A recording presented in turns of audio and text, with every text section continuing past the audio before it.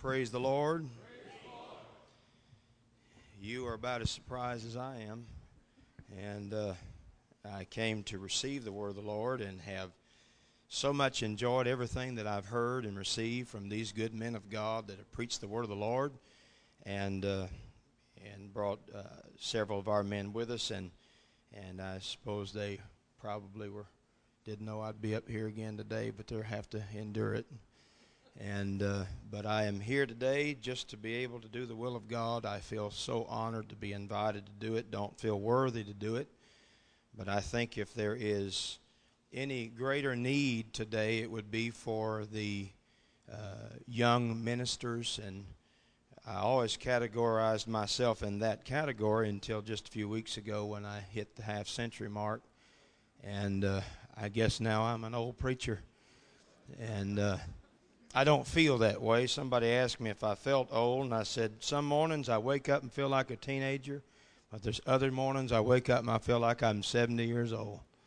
And but it is good to be here. Appreciate everything that I felt and heard and all the preparations that have been made by this church and Pastor Howard and all those that have made this available to the young ministry.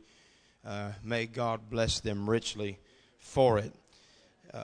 Elder Howard mentioned this to me last night, and because I respect him, and when he told me he had heard from the Lord, I took it, and I went home or to the room and started praying and seeking God, what would he have me to say?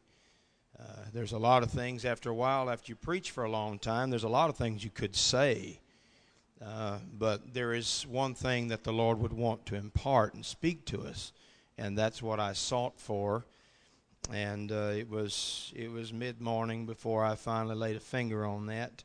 And I want you to just give me a little time. I am mindful of the time. We're on schedule today, so I'm going to have to do this fast. And I'm going to try to give you my heart. And then you take it and do with it whatever the Lord would have you to do with it. If you have your Bibles, I'd like for you to go with me to, first of all, James chapter 1. And then to Romans chapter 1.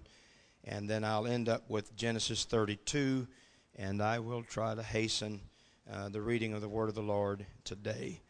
James chapter 1 and verse 21 is where we'll begin, and I'll wait for you to get there.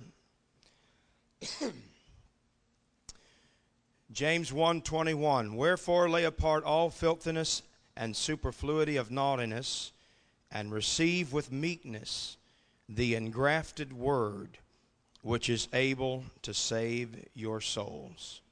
Romans chapter 1 and verse number 11.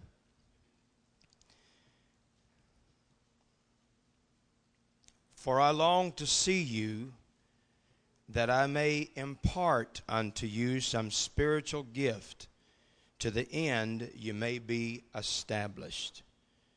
The Apostle Paul was telling them that I may impart unto you some spiritual gift. Genesis 32, and a very old and familiar story, and I'd like to read that to you this morning before we pray and ask the Lord's anointing and blessing on His Word today. Chapter 32, verse 24. And Jacob was left alone. And don't look over that too quickly. He was left alone. And there wrestled a man with him until the breaking of the day. And when he saw that he prevailed not against him, he touched the hollow of his thigh. And the hollow of Jacob's thigh was out of joint, as he wrestled with him. And he said, let me go, for the day breaketh. And he said, I will not let thee go, except thou bless me. And he said unto him, what is thy name? And he said, Jacob. And he said, thy name shall be called no more Jacob, but Israel. For as a prince hast thou power with God and with men, and hast prevailed. And Jacob asked him and said, tell me, I pray thee, thy name. And he said, wherefore is it that thou dost ask after my name? And he blessed him there. And Jacob called the name of the place Peniel, for I have seen God face to face, and my life is preserved. And as he passed over Peniel, the sun rose upon him, and he halted upon his thigh. Jesus, I thank you for your word today, and I pray that you'd help me. God, I need you so much. I pray, oh Lord, that you'd speak your word to us today, oh God, and not only just let us hear with our ears, but let our hearts feel and let our spirits be touched. Let us be challenged and changed, Lord, and let us take every word that is spoken to us in these days. Let it impact us. Let it challenge us. Let it change us that we would never be the same. I give you the glory for it all in Jesus' name. Would you lift your hands and worship the Lord with me right now? I love you, Jesus, and I glorify your name. I ask you, Lord Jesus, to speak to us. How great and how good you are, Lord, and I feel your Spirit on me now. Oh, I feel your Spirit in this place, oh God. Do your wonderful work. Oh, Lord, we stand in awe at the great things you can do. Do your work again today, oh Lord, and to you be all of the glory and all of the honor and all of the praise. In Jesus' name. And everyone said amen. I want to talk to you a little while today on this little simple subject, spiritual impartation. Spiritual impartation. God bless you. You may be seated in Jesus' name. The word impartation, or to impart, actually comes from two Greek words, and they are basically meta and then didomai. The meta means to transfer or to sequence, and didomai means to strike, to smite, or to suffer. And the word engraft, of course, is basically similar to that. It means implanted by nature or by the instruction of others. And on. We've done a little work there, and I'm going to skip over some of the in-depth study there. And just tell you today that what we need today as young preachers and preachers' wives, we need more than just to be touched by the Spirit of God. We need to be impacted, and we need to be changed. If the world is going to be changed, it has to be changed by people who have been changed, that who know God more than just by theory and more than just by practice, but they know Him by revelation and relationship. And so we understand that a lot of times what's going on in our world today, we have a lot of fluff. We have a lot of shallowness among us. Not many of us sitting here today could say that we don't know the calisthenics of Pentecostal apostolic worship. Most of us today could go and say that we know the doctrine. We know Acts 2:38. We know the oneness of God. We know the definitions of repentance and the necessity of it. We know about baptism in Jesus' name and all that it entails and the power of the name as it is given to us in the watery grave of baptism. We understand about the Holy Ghost. All these things are very elementary to us. But I think one of the reasons why the old-timers had a greater handle on it, and perhaps maybe a greater success with the deliverance of that message, was that it was more than just theology to them. It was more than just passed down to them because it was scripturally right and scripturally sound. There was something that got a hold of them that cost them something to preach the message that they preached. They walked away from families. They walked away from security. Many of them did without, slept under trees, and families suffered, but the name of the Lord was lifted. And they were not afraid to preach this wonderful one God, Jesus' name, apostolic Holy Ghost message. And thank God for it. Everybody say, thank you, Jesus. I thank God for the old timers, and really, and saying this, and please don't read or infer anything here. I don't have time, as Elder Bass said last night, to qualify everything that I want to say and what I feel to say. But I feel this on me, and I've got to get this off of me today. I am hearing better preaching than I have ever heard. I believe that the astounding, studious studies of men are probably greater. We have accessibility to greater tools to study the Word of God and to break it down. Commentaries, books, preaching tapes and testimonies and conferences that have sharpened the way that we deliver it and the way that we say it and proclaim it. But there is something dreadfully missing that the Holy Ghost has dealt with me about. And it's got to be more than just our ability to articulate the Word of God. And I think that's good. I think we ought to be able to say it with adjectives and adverbs and not slaughter the King's English. And sometimes we do simply because that was the way we were raised. But more than all of that, there's got to be something that will touch us, that goes beyond the mind, that goes beyond the mere emotion of it. And it gets way down deep into us, where it becomes a lifestyle. It becomes a conviction. It becomes not a preference, but a conviction that drives us to preach the Word of God, to stand for the truth, to not back up, let up, or shut up until we have done the perfect will of God. God is looking for such men.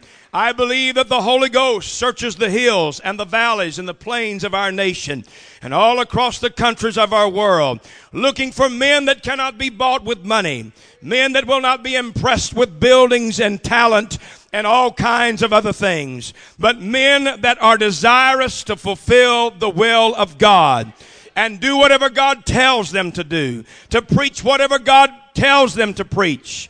And it is not just a theory, not just something they heard off of a tape, but somewhere in a prayer room and through an experience that God has reached down in the core of their soul and has squeezed it until there is no more selfishness left. Everybody said, praise the Lord. And so I look at this today, and I've got to hasten on. The word here we used in James 1:21 was engraft. And in Romans 1:11 it says, I may impart unto you some spiritual gift. I did some work in studying on the word grafting. And grafting is the process of uniting two parts or two plants to form one single plant. And one of the reasons why this is done is because it actually helps to propagate or reproduce existing varieties of plants. Something that may have been strong in one area and weak in another. They'll put two plants together and they'll get the best of both worlds. And the flavor, perhaps, of a fruit will be much better. The longevity of it, its resistance to disease is much better. And they'll take these two together and place them together. Second reason is because they can, it will not grow automatically if they do not propagate it by this hybrid way of grafting one branch into another. And so they get something that would not ordinarily be. There's a lot to go here, and stay with me just a minute. Grafting can be used to change the variety of a fruit or a plant that it produces. Another thing is grafting can change a plant's growing habits. Grafting can produce hardier and disease-resistant plants. And so all these things begin to happen. And I believe that when God fills us with the Holy Ghost, that He grafts something into us. And we still have our fleshly nature to contend with. But there's something about God filling us with the Holy Ghost that will make us what we never could have been. That will cause us to do what we never could have accomplished. To lead us where we never would have gone. And to be what we could have never been. So no matter what the devil throws among us and gives to us and all of that, the Holy Ghost should have engrafted something in us that will be disease and sin resistant, to where temptation does not harm us, and that all the weaknesses of the flesh cannot deter us, because there is a power of the Holy Ghost that God has put in our nature, that we are not our own. We have been bought with a price. Thank you, Jesus. And of all, the preacher ought to be the one that has the nature of God in them like no one else ever had. We should be higher than the congregation. We should be driven more than the saints who attend our churches. There ought to be something that presses us and pushes us to say, God, I've got to be everything you want me to be. I am not satisfied with being popular. I've got to be powerful. I don't just want to be persuasive. I want the Holy Ghost to change me, challenge me, use me, and make me what you want me to be. Let's worship the Lord for a moment. I love you, Jesus, and I magnify your name. Glory to God. Thank you, Jesus. Thank you, Jesus. Blessed be the name of the Lord. Everybody said, praise the Lord. And one particular man had this to say, and I don't have time to read all of this, and perhaps thank God for the printer that was at the motel. If not, I'd have just been in terrible shape today, because I can't remember everything. You know, as you get older, you don't remember everything that you've read and studied. You only remember bits and pieces of it. So I've got all of it out here in print, but now I don't have my glasses on, and I can't read it, and the time is going fast, so I don't have time to read it. But let me surmise it just a little bit and tell you that this old-timer was describing the process of grafting. And they would cut the branches, and maybe they'd make some sort of a hybrid plum or a hybrid apple or whatever. They do that in our part of the world. And they will cut it, and they will place the inbred or the grafting part into the scion, or the part that was a part of the original plant. And then they will take some sort of cloth, and sometimes they will use wax, but the old timers used to use cloth, and they would wrap all the way around there, and then they would put rubber bands, or they would tie string around there, and every so often they would go out and they would change the dressing, as they called it, and it would be sopped. And they said that really what was happening there was they called it the tree was weeping. And what was going on there was that these fluids was trying to get into the new. And that what was in the new was trying to get back into the old. And it was the weeping process that was actually causing the graft to take shape. And let me just tell you that when God begins to graft some things into you, there has to be a cutting, and there has to be a painful experience that God cuts that, and then He grafts what He wants you to be. There are too many people that want to do what they want to do, and they miss the whole point. You'll never be what God wants you to be. Always fighting for your right. Always trying to prove that you're the right one and that everybody has done you wrong. There comes a time in life when you've got to back away and hide behind the shadow of the cross and say, not my will, but thy will be done. And sometimes, and most of the times, and 100% of the time, it's going to hurt you deeply. It's very doubtful that God will ever use any man greatly until He has hurt him deeply. And as God puts His nature in us as preachers, and God begins to place His hand upon us and into our natural lives, He cuts some things that need not be. And then He puts Himself in that place. And in that process, there's a weeping process. I want to just stay here for just a moment. I think one of the reasons why we're seeing so little of a result from our preaching is because there are not nearly enough tears that are shed by the preached Word of God. We like to be on our feet and shout. I do it and I like it. We like to be rejoiced. We like for somebody to tell us what we need to hear. But what ought to happen is after we hear the preached Word of God, we need to weep that into our spirit. We need to cry and say, God, put that in my heart. Don't let me forget that. Let me be what you're trying to make me be. Let me weep between the porch and the altar. God, put that in my spirit. Hallelujah.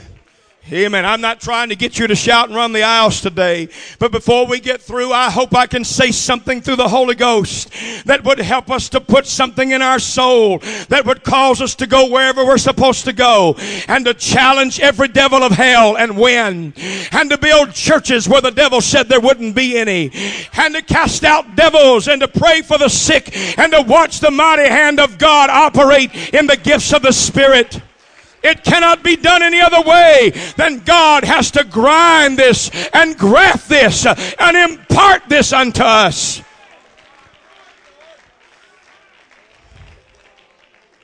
Praise God. Just hearing the Word of God is not, and having a concept of the knowledge of God is not merely enough. And I appreciate what I just heard, and I believe what I just heard. And I believe that we ought to preach the Word of God. We have to be real careful that we don't misrepresent the Word of God. But what I'm seeing, and I've mentioned this to our churches of late, and I told them that, and we've said this, and I believe it is true up until a point, that the most important thing in the service is the preaching of the Word of God to that point. But after the preaching of the Word of God, the most important part is to make sure you put that Word in your heart. Because you can walk out of an apostolic anointing and hear the Word of God and walk out of the building and forget what you heard. You'll eat a hamburger and forget what the man of God had to say. The challenge of the Spirit and the tears are all gone now. You didn't take the time to get pregnant with it. And I wonder sometimes if maybe that's not the reason why, that there are trials and tribulations that God sends our way to cut away our carnality, to cut away our carnal ambition, to cut away those things that keep us from being productive in the Spirit of God. And then he engrafts His Word into us. We've got to hear the Word of God. God, let us get a dream like we've never had. God, let us have a desire to pray like we've never prayed, to fast like we've never fasted, to have revival like we've never had revival before. I'm not satisfied with what I've seen. Please don't think that I'm being critical or hypercritical here today. I thank God I was raised in an apostolic atmosphere, seen miracle after miracle, had a man of God to preach to me over and over again, and could almost write a book concerning the things that we've seen and heard during the times past. But I've got to pass this on to the next generation. That's why I'm preaching here today. It's got to be more than just good preaching, brethren. We've got to have a move of the Holy Ghost. Hallelujah. And we can gripe about the charismatics, and we can gripe about the liberals and all of that business, and I think sometimes that's justifiable. But really what we need to do is to get on our knees and say, God, help us to do those things that are most important to this generation. And that is, we've got to have a move of God. Praise the Lord. But there's a price to a move of God. There's a real high price tag to a move of God. And so the weeping process goes. And I believe that spiritually as well as physically, that has to go. You don't want to stop the weeping process, because not only does that bond you. Amen. I thought about it today as the elder got through with the first session, and he said he felt the Spirit of the Lord and has to pray. I put my head in my hands, and I felt the tears coming down out of my eyes and dripping off my cheeks. I'm not trying to pretend that I'm spiritual, that I'm overly sensitive, but I do remember a time in my life that my heart was hard, and it was hard for me to cry. I remember about 25 years ago, I used to make it a daily prayer, God, let me be tender in my spirit. Help me to be able to weep, Lord. And it seems so hard to weep in those days. But can I tell you that after 25 years, I stand before you today and tell you it's not hard for me to cry anymore. And I thank God for that. You need the experience to where God can rip your heart wide open and plant something in there where He can get the glory for it. Praise God. I want the Word of God to touch me, and I want to pray it in my spirit. There's so many times that I've heard the Word of God, and this is what I've tried to do of late, and please take it as you will. But I would hear the Word of God, and it would smite me. And there was one particular meeting that I was at not long ago, and the Word of God was so rich. I slept out early. I didn't want to go eat with the brethren.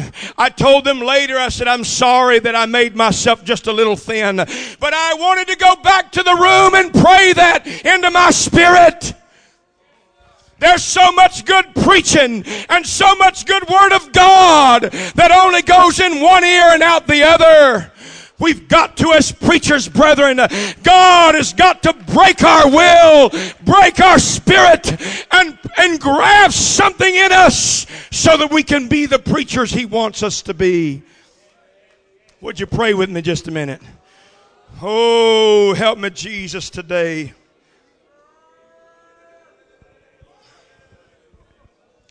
Praise God. Thank you, Jesus. Hebrews 4:2, the gospel preached unto us as well as unto them, but the word preached did not profit them, not being mixed with faith in them that heard it. The Word of God has got to be heart-driven. Just having a knowledge of the truth will not bring a lasting change. And please, please don't think I'm being critical today. I thank God for the good preaching that I'm hearing. And I love it. And meetings and tapes that people send and said, you've got to hear this, and it is so awesome, and it's said just right. And all of these things are wonderful. But there's so many meetings that I've gone away from with this ache in my heart. And I thought, dear God, I didn't get anything. And I wasn't looking for criticism. I wasn't trying to be ugly. But it was men preaching from head to head. We need some preaching from heart to heart. Something is going to have to challenge us, or we'll always be the same as we've always been. Carnal, dry-eyed, and don't know where to go next. But if God can move with His Spirit, and our hearts can become hungry to grab a hold of that altar and stay until God does something to us.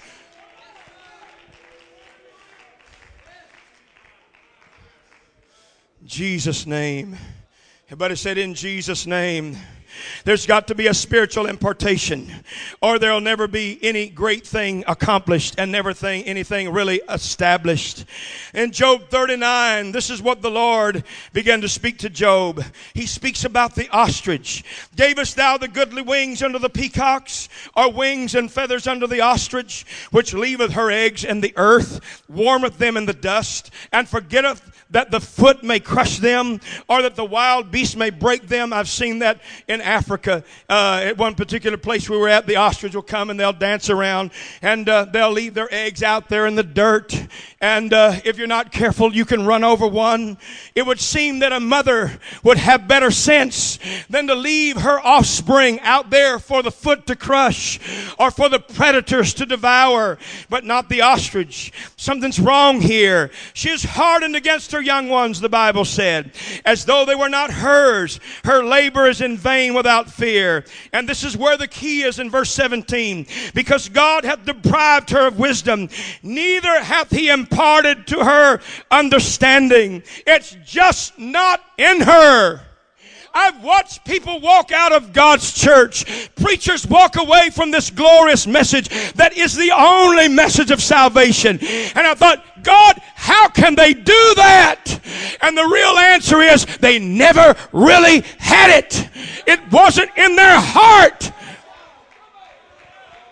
Can I tell you, brethren, if you don't get this in your heart, you will backslide. If you don't get this in your heart, you will go over to false doctrine. If you don't let God impart this into your spirit, some shyster will come and talk you out of the glorious truth that we shout about today. But if God can ever impart this and get it in our spirit and get it in our heart, there'll be nothing that will pull us away from the work of God and His wonderful truth. Praise God. Let's worship the Lord together. Jesus, I love you.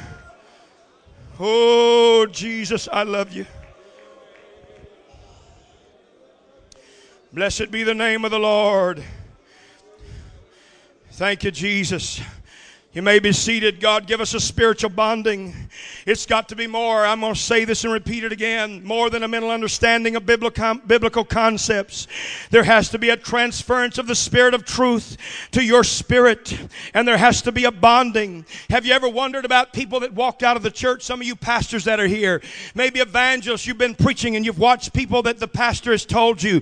They've been members there for a long time. And they're gray-headed. They've been around and they've fought for the church and stood for the preacher. But in this last late hour that we live in, strange things are happening. Spirits are being turned loose. And some folks are walking out on God that we never dreamed would ever walk out on God. And it's not because they don't know the message. I had someone send me word the other day that's not living for God, a backslider from our assembly. They said, and they told us that they have no hatred against you. They respect you. They respect your authority. They love the church, but they just don't really realize and can't understand why they're not in the church. And the bottom line is they may love the preacher and they may love the church and they may love the benefits, but they never fell in love with God. I remember praying about one lady that walked away from the church, and her and her husband walked away many years ago, and I wept bitterly over that. And in the darkness of the bedroom, I said, God, they told me they loved me and my wife and my children. They said they loved the church and the people thereof. Then God, why are they leaving? And God spoke to me and said, they never fell in love with me. Is it possible that we can have a Bible under our arm and really never love God? We love the car we drive. We love the suit we wear. We love the acclaim that we receive. But if we don't get a real love for God, then something is going to shake you loose. Some wind is going to blow you away. I know I preach to preachers and wives here today. Maybe perhaps I'm silly for preaching to the choir, but I do know what I felt. And with the Holy Ghost burned in my spirit in the late morning hours, I want to just preach this to you. If there's anything that we ought to get today, we ought to get an engrafting of the love of God and the Spirit of God in our soul. Forget about your calendar and appointments. Forget about trying to be popular. Forget about trying to preach a conference. That's not important. Get a love for God. Get a love for His truth. Ask God to use you in the spirit of His meekness. Oh, I love you, Jesus. Hallelujah. Thank you, Elder. I have a few more minutes, and I got a lot more on my heart to preach today. I hope you don't feel like I'm trying to be accusatory today. But I preach to you out of the deep burden of my soul. And I'm seeing things in this last hour.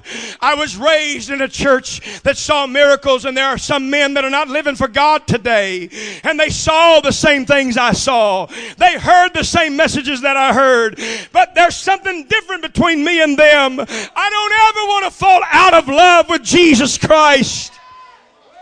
But can I tell you that what we need is for God to make vessels out of every one of us. Hands that can be used. Feet that can be used. Vessels that His Spirit can flow through. God, deliver us from the carnal mind. I'm sorry, brethren, but a lot of preaching and a lot of folks with talent are nothing but carnally minded. They preach from their mind. They preach from their intellect. They can do it without preaching. Don't you ever feel like you can preach without the anointing of God. If God don't touch you, you can't do it. If God don't anoint you, it won't happen.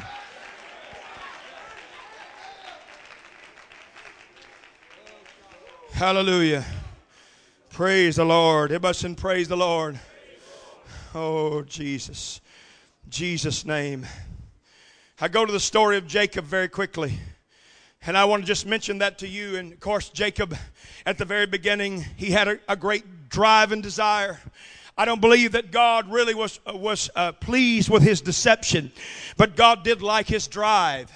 And God has a way of taking the most ugly circumstances and separating the precious from the vile. And so if you're a young man, or maybe you're in your middle ages and you're looking around, you think, I don't see how God could ever use that person, or God could ever use that young man to do anything. What you don't understand is that God knows how, in the process of time, to separate the deceiver from the prince. God knows how to take the time. Maybe they don't have their act together. Maybe their principles are not everything that they ought to be. And I'm not talking about compromise, and I'm not talking about immorality. But there's some folks, they just don't get some things. And we think, well, I don't think that'll ever happen. That won't ever happen. It can happen, but you've got to understand the process of spiritual impartation. You don't get it just because your dad had it. You're not going to be anointed just because your uncle said you would. I'm sorry if that offends you. I'm not trying to be offensive today. But you're not going to have the hand of God upon you because you came from a spiritual church or because that you've got a spiritual pastor. And thank God for spiritual pastors and spiritual parents and all of that business. Thank God for it. But if you ever have the hand of God on you, you will pay a price for it. God's got to cut that ugly nature out of you and put His divine nature in you. And if that never happens, then you're going to be a gadabout, a wandering star, a has-been, or a would-have-been. I'd rather die than to be a has-been. I told God I'd rather die at 50 years of age than to live too long and to cause shame to His name. I don't just say that emptily today. I'm not just saying that to have filler words. I would rather die behind this pulpit full of the Holy Ghost than to live one more year and fail Him in any dimension. I really would. And I believe that any God-called preacher would want that. I look at Jacob. He's a supplanter. He's born that way. God liked his driving nature, but God didn't like his supplanting and his deception. He gets the birthright, and then with the help of his mother, he steals the blessing. Does that mean that you say, well, God blessed that man and gave him anointing on deception and on thievery? Yeah, He did. But God wasn't anointing the thievery. And God wasn't anointing the deception. But God saw something in Jacob that was used by the prophet's tongue. Jacob have I loved, and Esau have I hated. God would rather have someone with problems that had a desire to do something than a passive Esau who was perfect and was too lazy to submit and commit to anything. Because God can't use an Esau that's lazy. God can't use an Esau that has the attitude, everything is owed to me. You know, Pastor, you owe me a pulpit. Well, I'm the only young man around here, so you ought to use me to fill in whenever you're gone. That's an Esau spirit. Your pastor should only feel to use you when God lays it on his heart to use you. And if He never uses you, then realize something's wrong in the equation. Find out what it is. Don't get bitter. I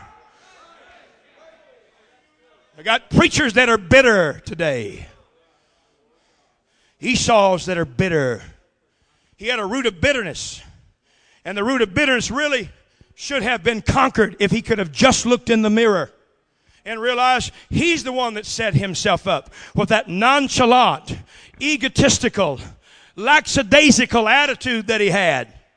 Just expecting Dad's going to give it to me. Everything's going to be all right. Don't matter how I live, what I do. You know, it's just going to come and knock on my door. And one day I'm going to have a ministry. One day I'm going to be successful. And if what you're thinking about is some successful day, you've got the wrong motive. Praise God. That didn't go over too good. We're reading all kind of books about how to win friends and influence people. I don't suppose that's all evil and all that. It's good to use for soul winning, I suppose. But it has no business whenever we're coming to battle hell and to have a spiritual move of God. The philosophies of men will do nothing but deter people from the cross. We are not here to make people feel good. Praise God. As a preacher, you are not in this thing to see what kind of church you can get, what kind of car you can drive, and who you can preach for. Well, glory to God. There's some folks, they measure their standard of success by who they preach for and what their circle of friends is. Can you imagine God, if He really wants to use you, He might want to make you a loner.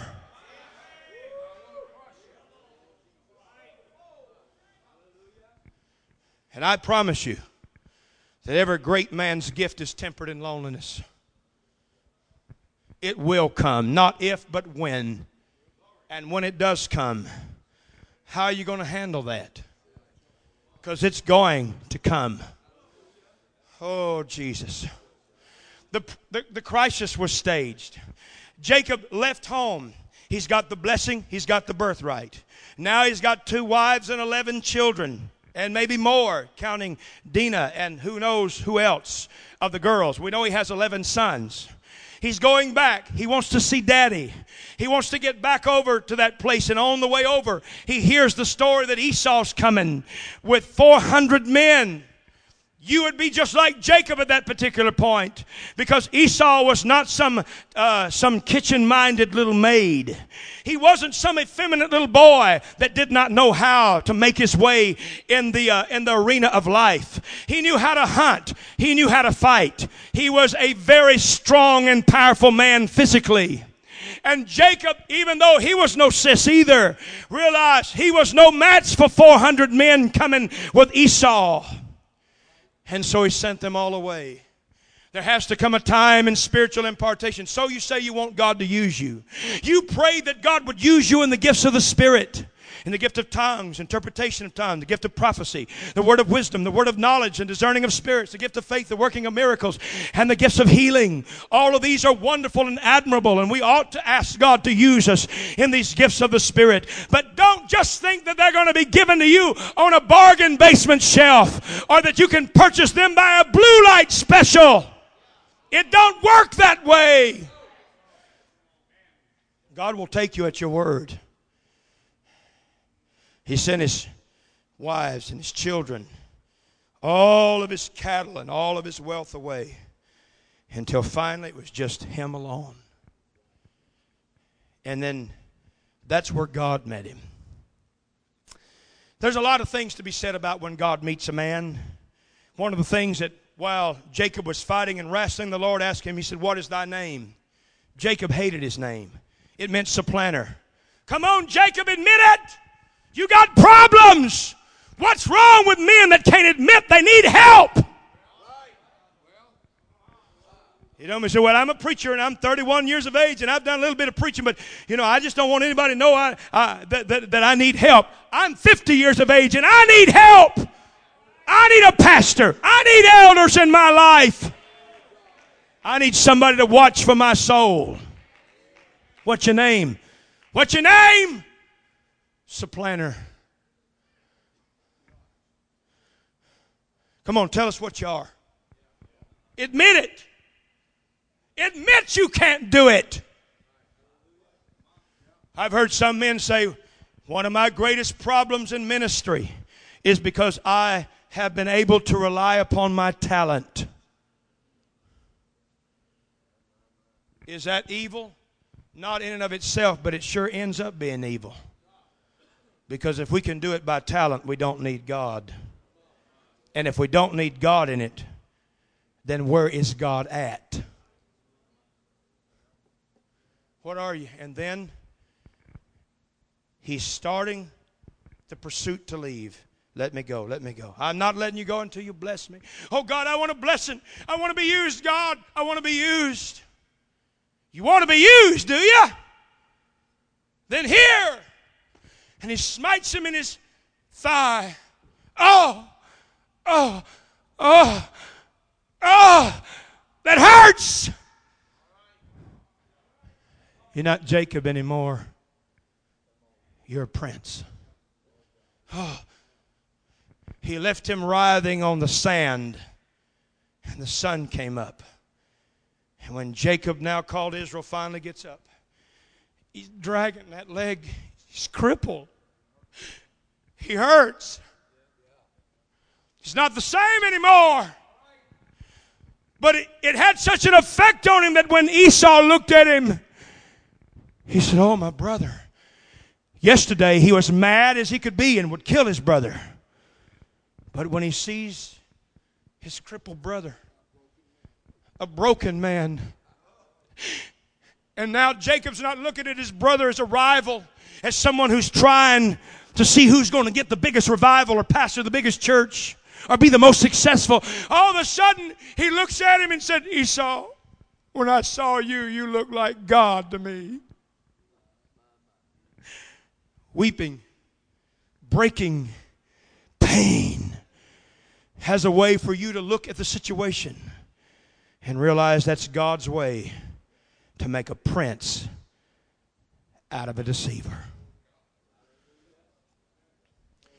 I know I'm up against time, so let me hasten. When the Lord called me to preach as a young boy, I ran from it for a while. And finally, I said yes to the call of God. Heard a praying dad that would weep and wail in the nighttime hours, saying, God, don't let him be bitter. I remember responding to my dad when he said, son, do you feel that the hand of God is on you? I was running a bus route. I believe in bus ministry. I believe in outreach and soul winning. And I told him, I said, Dad, I don't want to put my wife, when I get married, my children, God will give me, in the position that we have been in as a family. I said, I'm going to make you a good saint because you've had so few of them in our lifetime. And I would hear him pray, God, don't let him get bitter. Don't let him be bitter. God, wake me up. And I'd hear him crying and travailing and talking in tongues. And then I'd go off to sleep. And then I'd dream dreams, preaching in places that in the last few years I've walked in them and said, I've been here before. Scary for a young man. But I remember telling God when I finally got serious, I said, God, I want you to use me. He took me at my word. I'm not asking for anything but just your attention just for a few moments.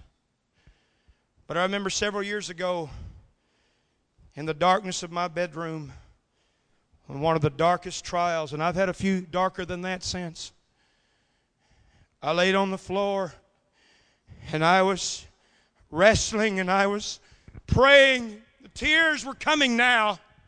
Hard for me to weep back a few years ago, but now the tears are flowing like rivers. And I remember I finally got it out, Brother Garrett. I said, God, I ask you to use me at any cost. And I said, God, if this is the price, I'm still willing to pay it.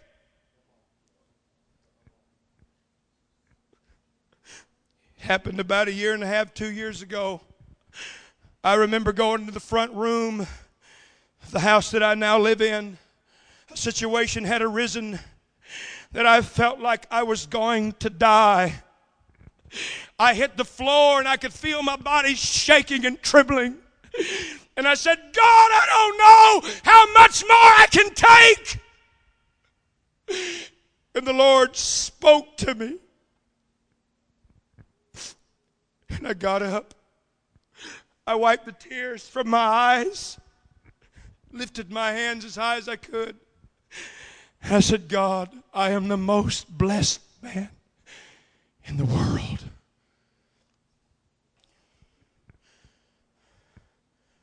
Wasn't but just a few months ago,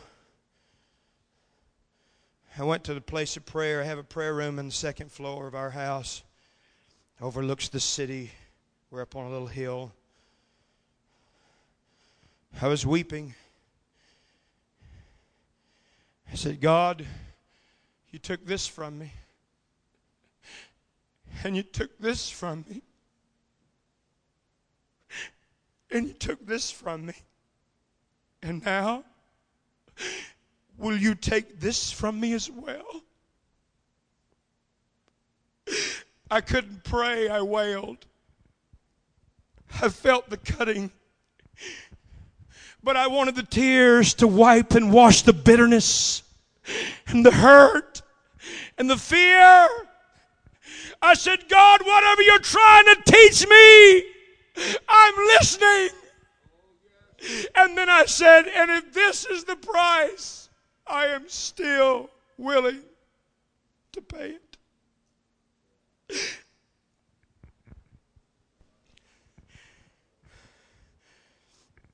There have been some lonely days. I love to have fun. I love to have friends. I thank God for great men of God that God's put in my life, for great friendships. I love and appreciate and respect and admire Elder Howard so very, very much. My pastor, Elder Moody, I admire and appreciate and respect him so very much. Other men of God that God has placed in my life in the last little while. There are some times that in this pursuit of God, I hope this doesn't hurt anybody, but I'm going to say it. Sometimes I feel mighty crippled. I remember driving down the road one day. All these things were all culminating. I pulled over the side of the road and tears were coming coursing down my cheek. I remember when I told you a moment ago, I asked God to help me to be able to cry. He certainly has done that. I pulled over on the side of the road. And I remember laying my head on my hand on the steering wheel. I said, God, what's wrong with me? Seemed like I'm crippled in so many areas. What's wrong with me? You wanted to be used, son.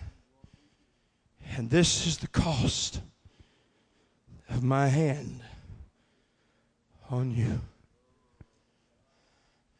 And so now, I want to preach to some young preachers today.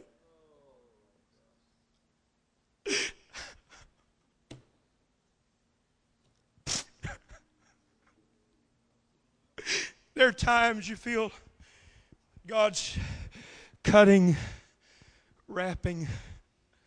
You feel the stress and the pressure. You feel lonely, you feel crippled, you feel wounded. The tears course. Now, because you're strange and God has allowed loneliness to become a constant companion, you think, God, who am I going to call? Who am I going to talk to? It's at those times, elder, that God opens the door and said, I created this for you and me to speak. So many times we have troubles and we have trials, and we're going to use our cell phone because we got free long distance and we can call all over the world. We can spend hours upon hours and go to this meeting and this fellowship and that fellowship, and we can pour all of our problems and all of our potentials out. And all the time God is saying, won't you come fellowship with me? Jacob, I want to make something out of you, but I got to hurt you real bad. I feel in the Holy Ghost today. I'm almost finished. There are young preachers that are here today. Life has hurt you real bad. You feel isolated. You don't know who to talk to. Go ahead. Let those tears flow. Go ahead and say, God, just me and you, Lord. Engraft your hand and your power in my life. I don't mind being lonely. I don't mind being misunderstood. But just let my hands be your hands and my feet your feet.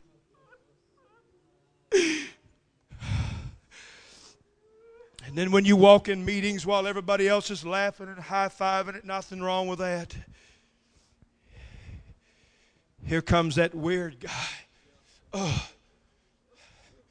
He thinks he's so spiritual.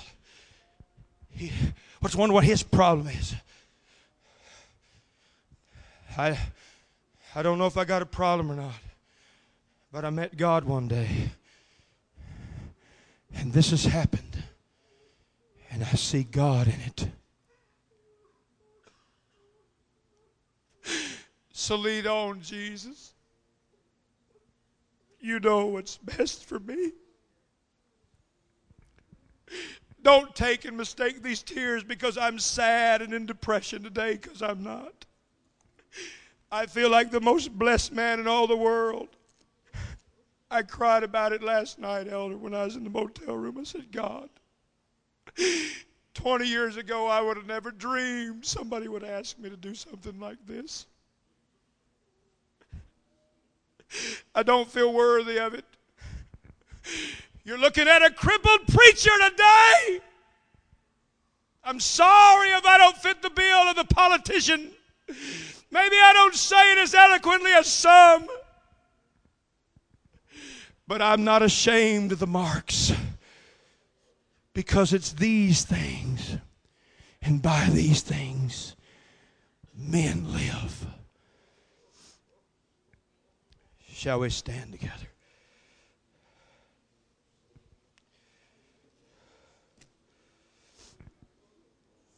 The Lord has allowed us to see great things. But you see, when you're crippled and you've been hurt and God's wrung all of you out, it's kind of like the young lady or the older lady from Puerto Rico that came, 4'11". God filled her with the Holy Ghost. She came right up to the front. We just laid our hand on her and prayed for her, and she began to dance and speak the most beautiful tongue I've ever heard, Brother Warren. I didn't say, look what I did. No. I remember, Elder Howard, I leaned back and put my head down and I wept like a baby. I said, God, this is the most beautiful thing I've ever seen. People getting the Holy Ghost and miracles are still the most beautiful thing in my life. I'd give all my cars. I'd give my house for it. Because crippled men really don't care anymore, because they just have to go on with life. You want to be used by God? Get ready for it. If you want spiritual impartation, God's going to have to cut you and hurt you and bruise you. But when it's all said and done, He's going to make Himself a prince. And that's what He looks for. Are you willing to pay the price? Are you willing to pay the price? If you are, He'll take you up on your word.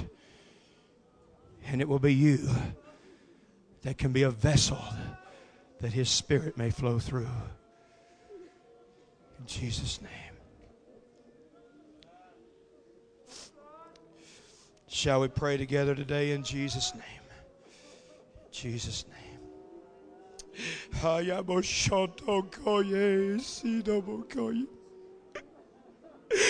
love you so much, Jesus. Oh, I love you with all my heart. You're the sweet lover of my soul, and I love you, Lord. You know what's best for me, so lead on, Jesus.